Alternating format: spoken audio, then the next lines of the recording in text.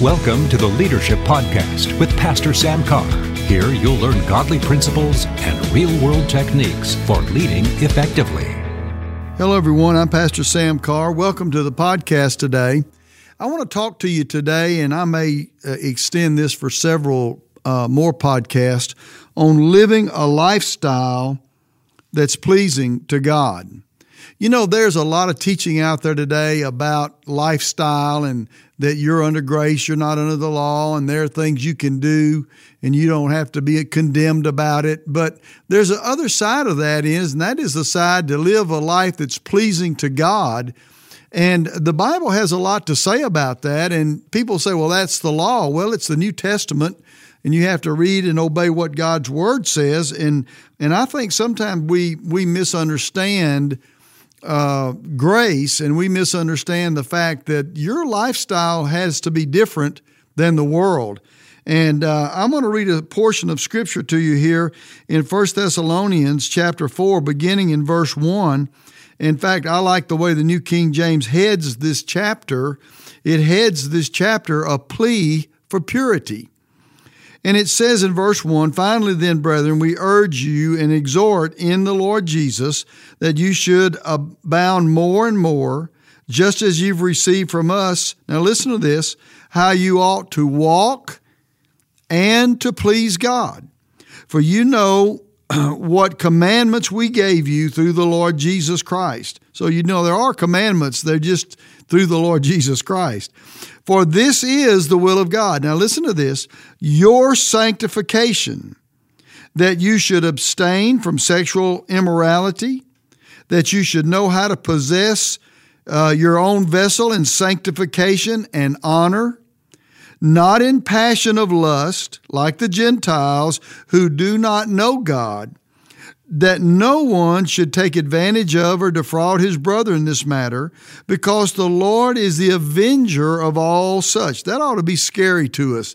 The Lord is the avenger of all such. If you just stop and think about that a minute, that tells me that the Lord has his sights, he is looking out for behavior and the way we live, and that we need to be responsible for our life and our lifestyle, and we can't just throw that aside. The Amplified Bible says, "For the Lord is an avenger of all these things, as we've already warned you solemnly and told you plainly." So it's pretty straightforward here. For listen to verse 7. "For God did not call us to uncleanness." Now listen to that word, uncleanness. Now that word there means impurity. And when you look this up in the Strong's Dictionary, it means physical uncleanness. It also means moral uncleanness, the impurity of lustfulness, luxurious, profligate living, that's like the prodigal son, and even down to impure motives. So God didn't call us to uncleanness, but to holiness. Now that word is not used a lot, but you're going to hear it on this podcast several times. That word there literally means pure, separated, and sanctified. Now, listen to verse 8. "Therefore, he who rejects this," what is the this he's talking about? Well, he's talking about what he just got through saying. "Therefore, whoever rejects this that I've been speaking about," Paul said. The Amplified Bible says, "Therefore, whoever disregards, set aside, and rejects this, disregards not man, but God, whose very Spirit whom he gives to you is holy, chaste, and pure." So there is a life and a lifestyle that you and I, as leaders, have to live. And the Bible talks about it being a sanctified life. It talks about it being a pure life. And not only that, it also talks about some of the things that are not sanctified. And obviously sexual immorality is one of those. But it also talks about passions of lust. In other words, anything that is going to bring dishonor to God, that's going to be worldly, that's going to be like the world, we need to pay attention to that and pay attention to how we live, because it's clear in verse 8, It says, he who rejects this life of holiness, this lifestyle of pleasing God, does not reject men or man, but rejects God, who has also given us his Holy Spirit. Now listen, that's pretty strong words right there, but I'll tell you, I believe there are people out there today who think they can live any way they want, do anything they want. It doesn't matter whether it's pleasing to God or not. They're going to heaven and everything's going to be fine. But that's not what the Word says. It says that when you live a lifestyle that's contrary to pleasing God, that is away from God, at that point, it says you're rejecting God. Now, I'll tell you, that's a critical part of the gospel, our lifestyle, how we live our lives.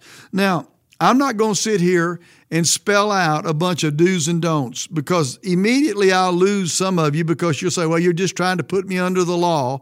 But I believe the Holy Spirit can convict you if you've got things in your life that are not pleasing to God. And you better know that they are not pleasing to God and deal with them.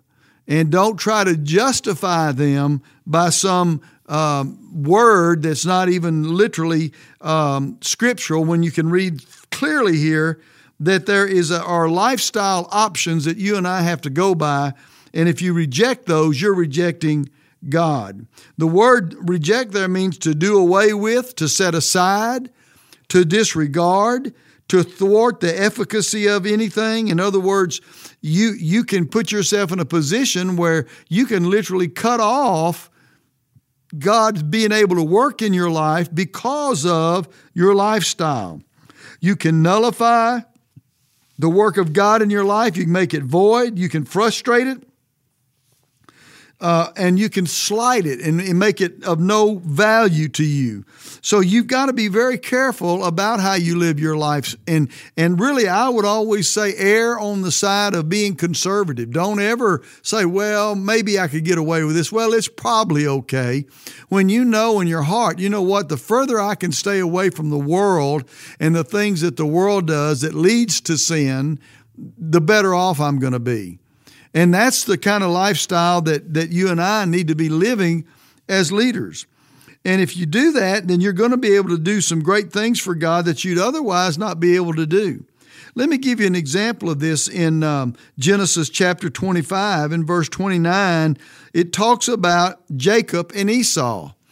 And it says Jacob was boiling a pot of stew, and I'm not going to try to spend a lot of time. I think most of you, if you're a leader, you should know this story. But Jacob cooked a stew, and Esau came from the field, and he was weary. And Esau said to Jacob, feed me that I can have some of that red stew. I'm weary. Therefore his name was called Edom, which means red. But Jacob said, sell me your birthright as of this day. And Esau said, look, I'm about to die. What is this birthright to me? Then Jacob said, swear to me as of this day. So he swore to him and sold him his birthright, sold Jacob his birthright. Now listen to verse 34. Jacob gave Esau bread and stew of lentils. Then he ate and drank and arose and he went his way. Now listen to this. Thus Esau despised his birthright. The word there is almost the same word, reject. In the New Testament, it means to hold in contempt, to disdain, to regard with contempt, feeling of something's not worthy of any respect. And so it says very clearly there that he despised what God had done in his life. Well, how did he despise what God did in his life? By his lifestyle.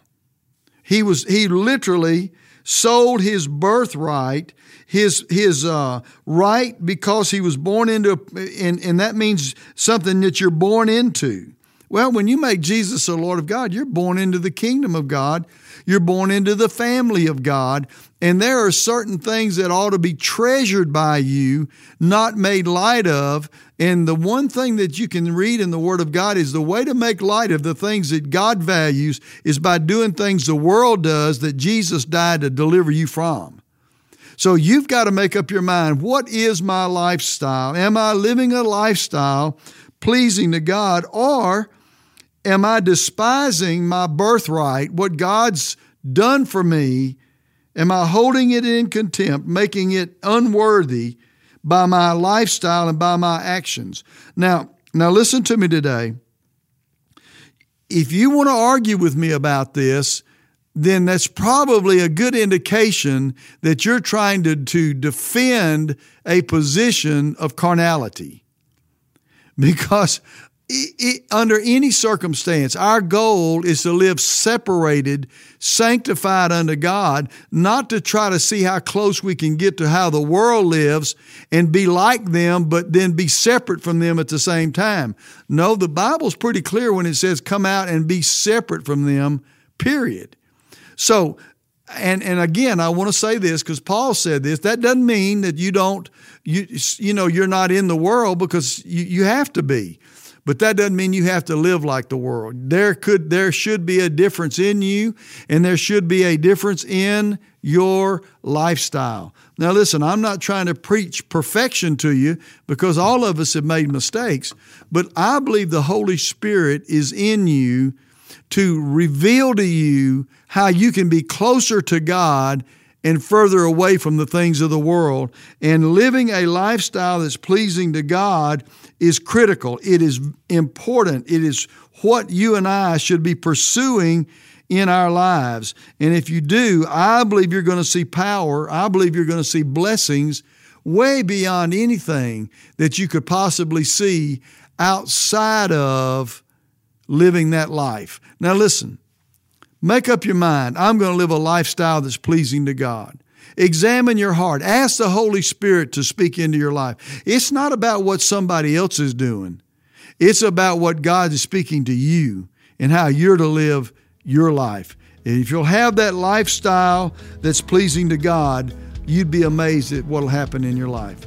Well, my time's gone for today. I'm going to jump back on this in our next podcast, and hopefully it'll be a blessing to you. God bless you till then. Thanks for joining us today on the podcast. The Leadership Podcast is part of Word of Life Ministries in Shreveport, Louisiana. You can connect with Pastor Carr or Word of Life Ministries on our Facebook, Twitter, or at our website, wordoflifecenter.org.